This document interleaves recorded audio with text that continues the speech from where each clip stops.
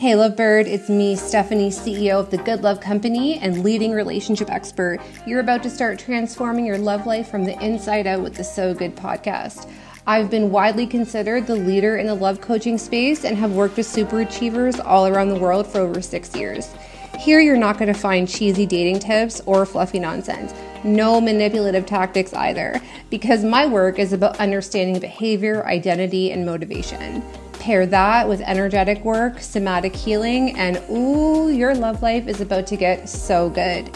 These talks are designed to inspire, provoke, and guide you on your journey home, to take you and your love life to heights you've never thought possible. If you're wanting more from your relationships, better connection, hotter sex, self-love tips, and emotional mastery, then stick around. It's about to get so good. I'm glad you're here.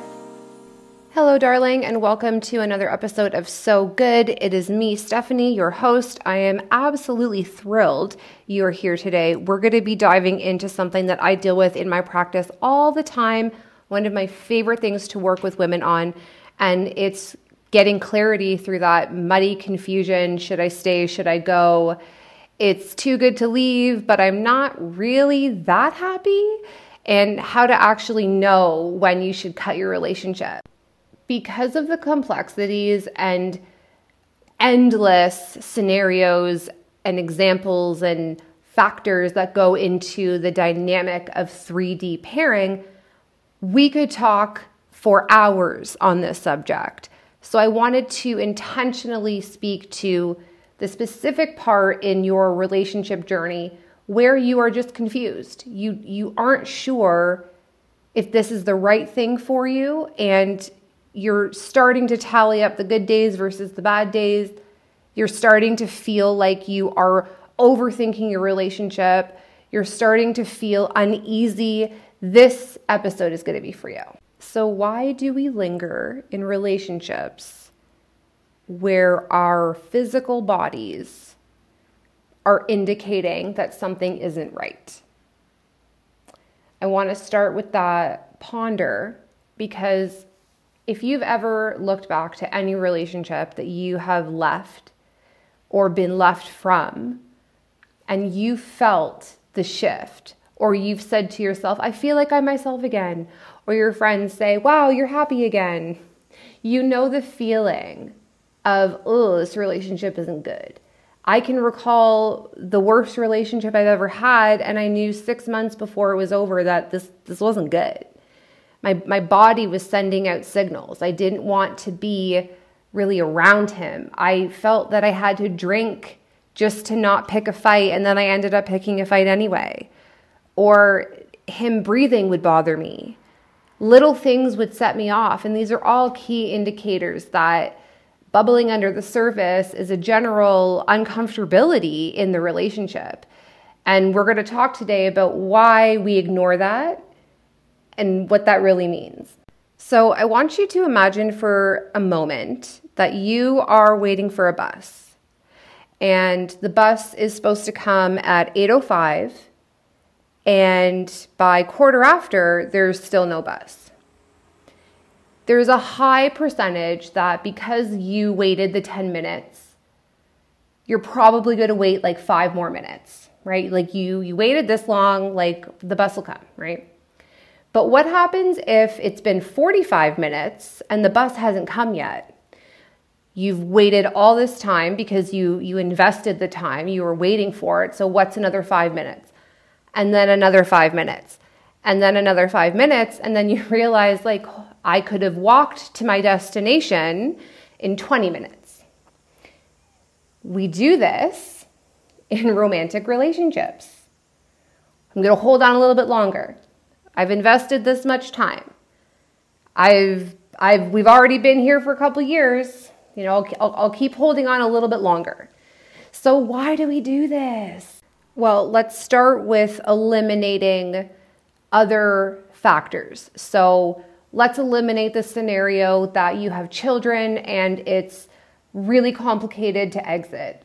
Let's eliminate having to work out financial independence first. Let's eliminate the factors that are more than just you. And let's talk more about you are independent, or you have resources or you have the ability to exit. Because I can't tell you how painful it is when I hear people say, just leave, just leave, just leave, when there are many, many, many instances and scenarios where it's not possible without resources, help, support. I'm not even going to get into the privilege conversation. I'm not going to get into any of that. But for all intents and purposes, not everyone has the ability to leave. So if you are listening to this scenario and you start to identify with some of the diagnostic criteria that I'm going to share with you, and you have the privilege and ability to leave, really take heed of the impact of staying in a relationship that isn't physically supportive to you. Wouldn't it be amazing if you could whip out your phone anytime you wanted relationship help from a legit love expert and just got the answer to your problem solved, like, immediately? And more than a 2-minute fluffy, you got this. Unlike other love coaches, I go hard in Voxer. My private clients love this perk because, let's be real, most of the real stuff happens in between traditional calls. But now, for the first time ever outside of my high-level one-on-one, I can be in your back pocket. Introducing Back Pocket Love Coach, 30 days private, tailored one-on-one with me, Stephanie. Former lovebirds who snagged this brilliant opportunity got tailored coaching when they needed it, and some of them used it to squash anxiety about dating, how not to fuck up a new connection. Some used it to move through breakups. Some used it to move through healing their own bullshit, preventing them from having the love of their life. Everyone has their own things, and I'd love to support you because, honestly, stop bugging your girlfriends and actually text a pro. Here's what's in it for you. The best relationship expert, hey, at your fingertips. Mentorship without a long-term contract. Exclusive framework, concepts, and tools tailored to you that I only reserve for private clients. Confidence in yourself as a woman to actually be in love like an adult. Revived relationships, hotter sex, less bickers, ease in dating. I could go on. What's the energy exchange? 1 month of private Voxer access is $1,000 USD. Find out more at sogood.love, or as always, DM me, BPLC, to get started. So the first thing that I want to talk about is the concept of time. Most of the time, if women have the ability and resources to exit a relationship that they aren't super happy in, the reason why they don't is their perceived value of their time. So what I mean by that is this idea of, I've put in my time, I've invested this much, right? We're at the bus stop and the bus is 45 minutes late, but we've been waiting long enough, like might as well wait a few minutes longer. It can be a tough pill to swallow when you can step back and go, wow, my concept of my personal time is skewed. We put ourselves in limbo. We put ourselves in this weird space of waiting because we think that eventually we're going to get what we want. If I put in enough time, I'll get what I want. And the reason why we do this is because that's kind of how it happens. The person who's been with someone for 10 years and finally gets engaged, or the person who sticks it out with an addict boyfriend and he gets sober and they live a happily ever after. These scenarios do happen. I'm actually proof of that. So in terms of our value of our time, when we stay in relationships and we get to a place where the crux of our in or out is dependent on the time invested, we have actually implemented a belief system on how we feel about our time in this relationship. So what I mean by that is I've put in the time, right? I did a hard thing. Here's my reward. I worked really hard. I get the reward. I stuck it out. Look at me, right? This is what we do. It's the reward system. If I have a belief that my time is valuable based on my exertion of effort or my grit, if that's what I believe a good use of time is, waiting it out, staying true, right? If that's what I think is effective, then I'm going to continue to do that. And the problem is that we just don't have an end point. So we wait and wait and wait and wait and wait. And most of the time, it doesn't really change. You want to know why? Because by you waiting, you're accepting the terms. So I'll give you a perfect example. Let's say you have been dating your man for like 4 years.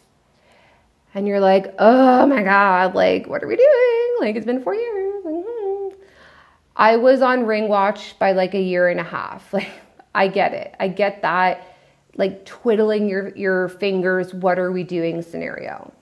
I am certainly not suggesting shoving wedding rings in his face or doing those outrageously emasculating 8,500 days without a ring countdown things. So degrading, horrendous. But if you've had the conversation and you've been met with a response like, yeah, for sure, I see a future with you, definitely, but nothing was ever concrete or nothing was ever truly talked about. It was more smoothed over to appease you and change the conversation. Then what ends up happening is by you sort of silently nodding, taking what you can get, and then continuing to wait, your behavior is agreeing with the waiting. So it's tricky because I see women do this, but they kick their heels in, they put up a fight, they mention it, they pick at it, they go, oh, you know, Susie got engaged last weekend, I wonder when it's our time. So they're still waiting, they're still agreeing to the terms, they're still in that limbo, but they're just being vocal about it. And I can assure you that the least romantic way to decide to form a life together is through sarcastic pressure. It is horrendous. Men don't like that. They know that you want to get engaged. They know that you want to get married. But by you continuing to wait, if you don't have an actual sense of, we're waiting because we're going to buy a house, we're waiting because he's up for a job, we're waiting because COVID's fucking our life up, but there's concrete, legitimate action plans, then that's just living your life. But if I said to you, are you waiting around? You know what I'm talking about. You know what that energy is. And so this is our value of time. Well, I don't want to give up now. I don't want to start over. I invested all this time. What else have I heard? I'm in my 30s. I'm like, no, I'm going to just take what I can get. I will bide my time. I will wait. I will hint. I'll sarcastically quip. And what ends up happening is you're miserable the whole time. Are there scenarios where you wait and you get engaged? Of course, it happens all the time. But you need to decide if that's something you're willing to do and what your waiting terms are. It's like I tell people in long distance relationships, the only way it's going to work is if you two have a clear, concise end date. Because eventually you're going to need to have a physical life if you're going to have an actual relationship. So could you do a long distance for 6 months? Could you do it for a year? Could you do it for 5 years?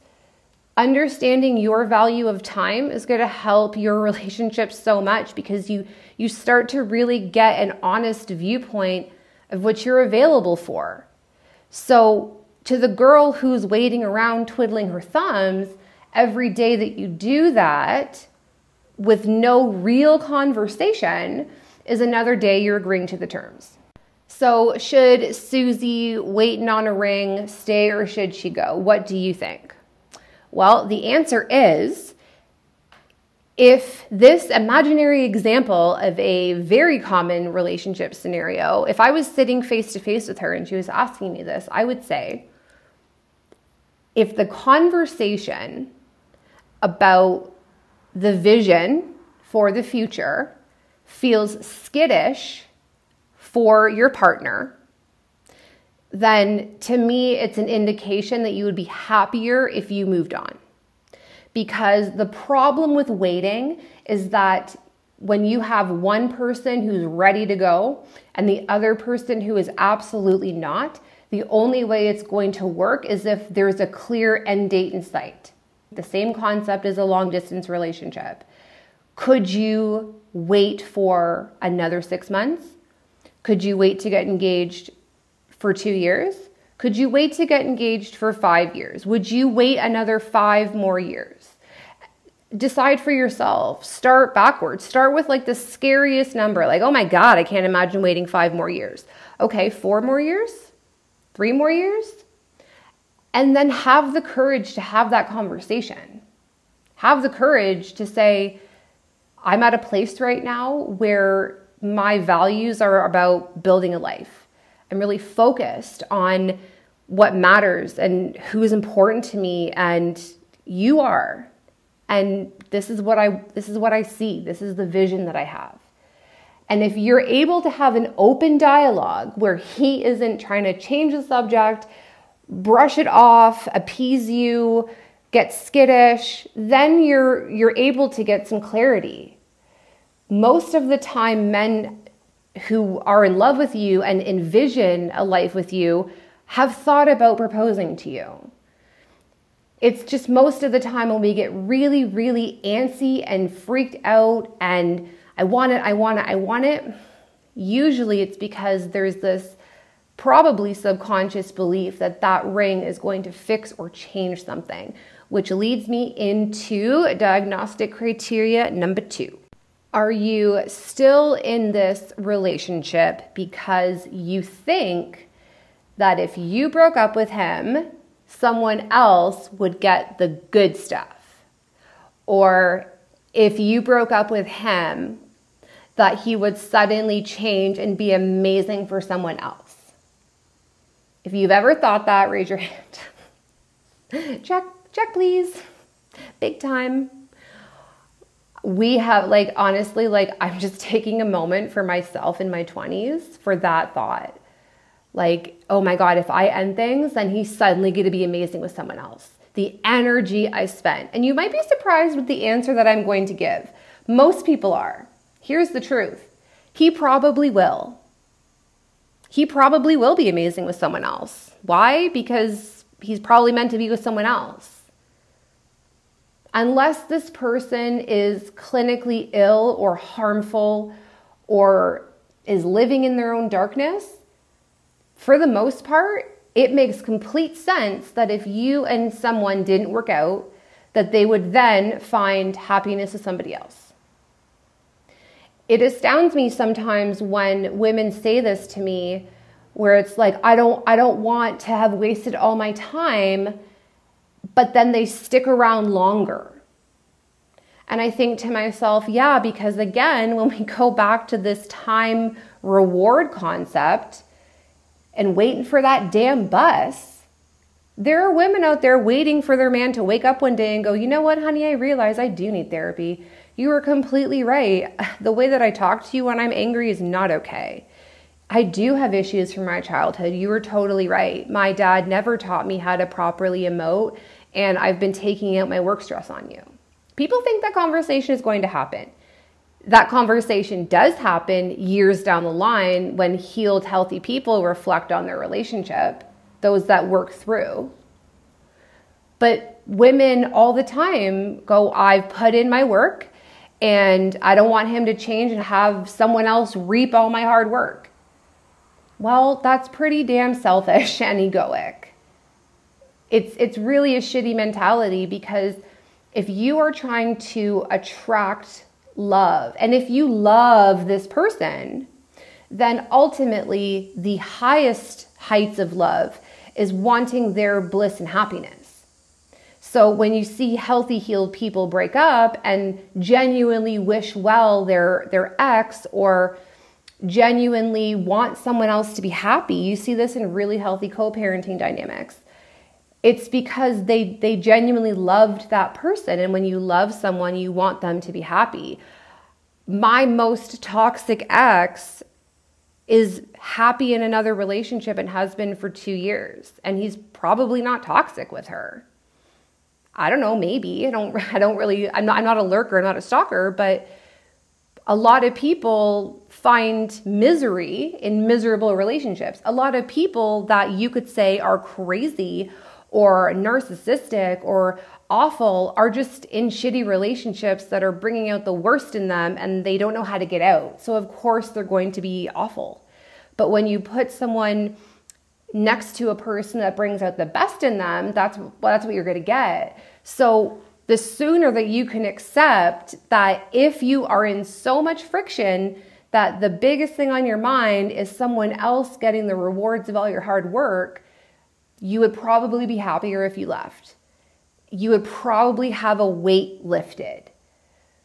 At the end of the day, people are not possessions. They're not ours. They're hardly predictable. Nothing is ever guaranteed. I tell my private clients all the time, nothing is guaranteed. The only thing you can count on is yourself. So what is your value on your time? The person who's been with someone for 3 years and goes, I hate it. But then here's a story about the person who is with someone for 8 years and then finally got married and go, oh, okay, I'm just going to trug along. When instead they can go, you know what? I don't want to wait 5 more years for someone to maybe get on the same page. And instead, what if 5 years from now, I've been married for a bit and have a child and I'm happy?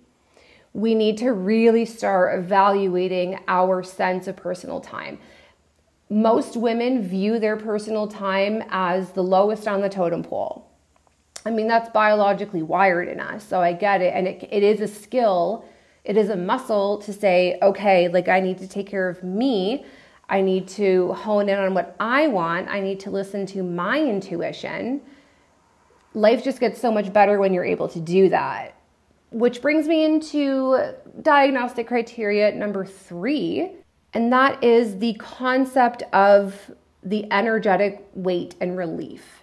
So I always ask clients that are kind of back and forth, I don't know, when it's good, it's good. When it's bad, it's awful. I'm so confused. I don't know what to do, right? Oh my gosh, I can't even, I remember those days where the good days were amazing. And you're like, I'm in love. This is so great. What am I even talking about? And then the bad days, you're like, I am in hell. This is fucking awful.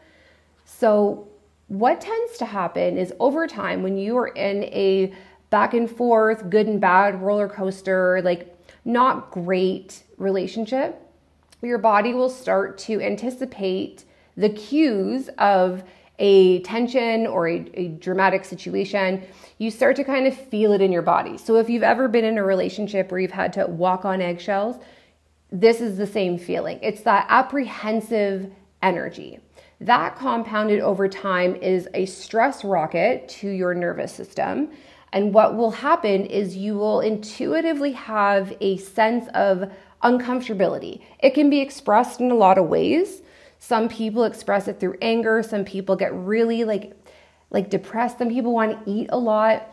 The nourishment that's lacking, so to speak.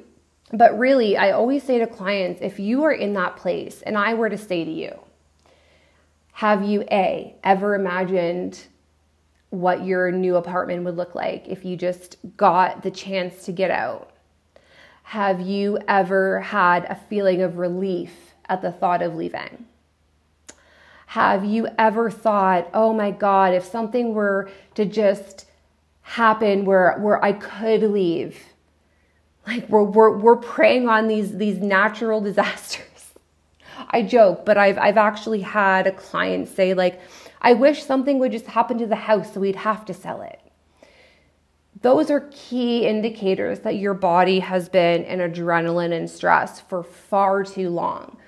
Think about the level of mental exertion to fantasize about your own space and go, oh my God, if I only had my own apartment, here's what I would decorate. If the thought of being away gives you relief, you would probably be happier if you left.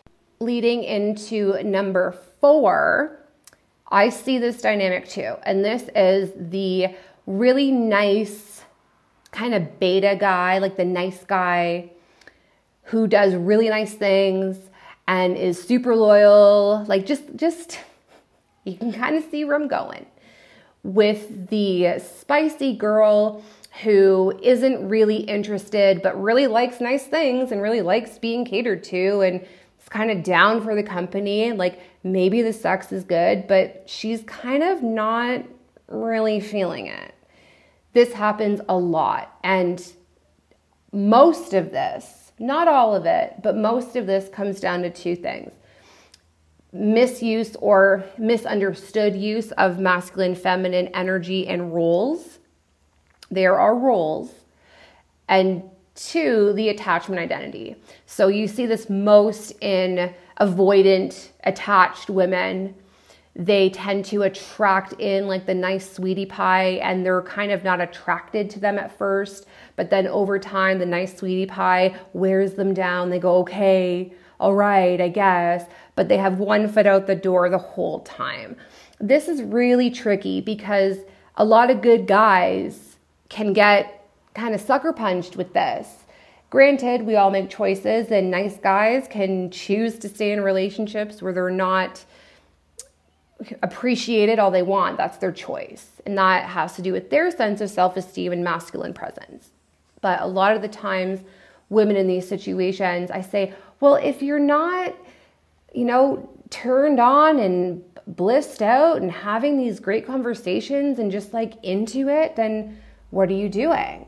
And every single time, well, he's really nice. And there's not a lot of guys out there. And it's kind of better than nothing. And he's there for me and like he helps me out and like I do like him. I don't know. So what do you do there? Again, I feel like I'm beating a dead horse, but it again circles back to value on your time. This one might be a little bit more tougher to swallow, but it's not just your time anymore. This one is also the other person's time. So whereas in the first example, we talked about the guy who is maybe a little distant, maybe not completely all in with the woman who is like, let's do this, I'm ready to rock. And now in this scenario, we've reversed the roles. This is really tricky. Good quality men, There are so many of them. And before you go, well, I have a small town, or, they're already married. Yeah, they're good guys, but they're already taken. Belief, thought, projection, defense, blah, blah, blah. Like, no. Why would anyone just assume that men have run out? They haven't. Would you date someone the next town over? And before you say, I already have, there are more than one towns over, okay? I want you to really start getting honest about your beliefs. What are you saying to yourself? Well, if I break up with him, then I have to start over. If I end, then I'll never find someone as nice. Or I would be more attracted to him if XYZ. The truth is, it is not loving or kind to waste someone's time. Nor is it loving or kind to waste your time. And if you've been paying attention this whole episode, I have been trying to loop in a theme here of your time value system. How do you truly value your life? Are you willing to take a 6 out of 10 because it's safe? And if you are, that's your choice. Like, that's fine. I know plenty of people who do that. I know plenty of happy people who have decided to shack up with their version of a 6 out of 10 and live blissful lives. But their relationship was good. They were both on the same terms. But for you, it's about going, am I in this scenario because it's better than nothing? Because I think there's no one left? Because I'm running out of time?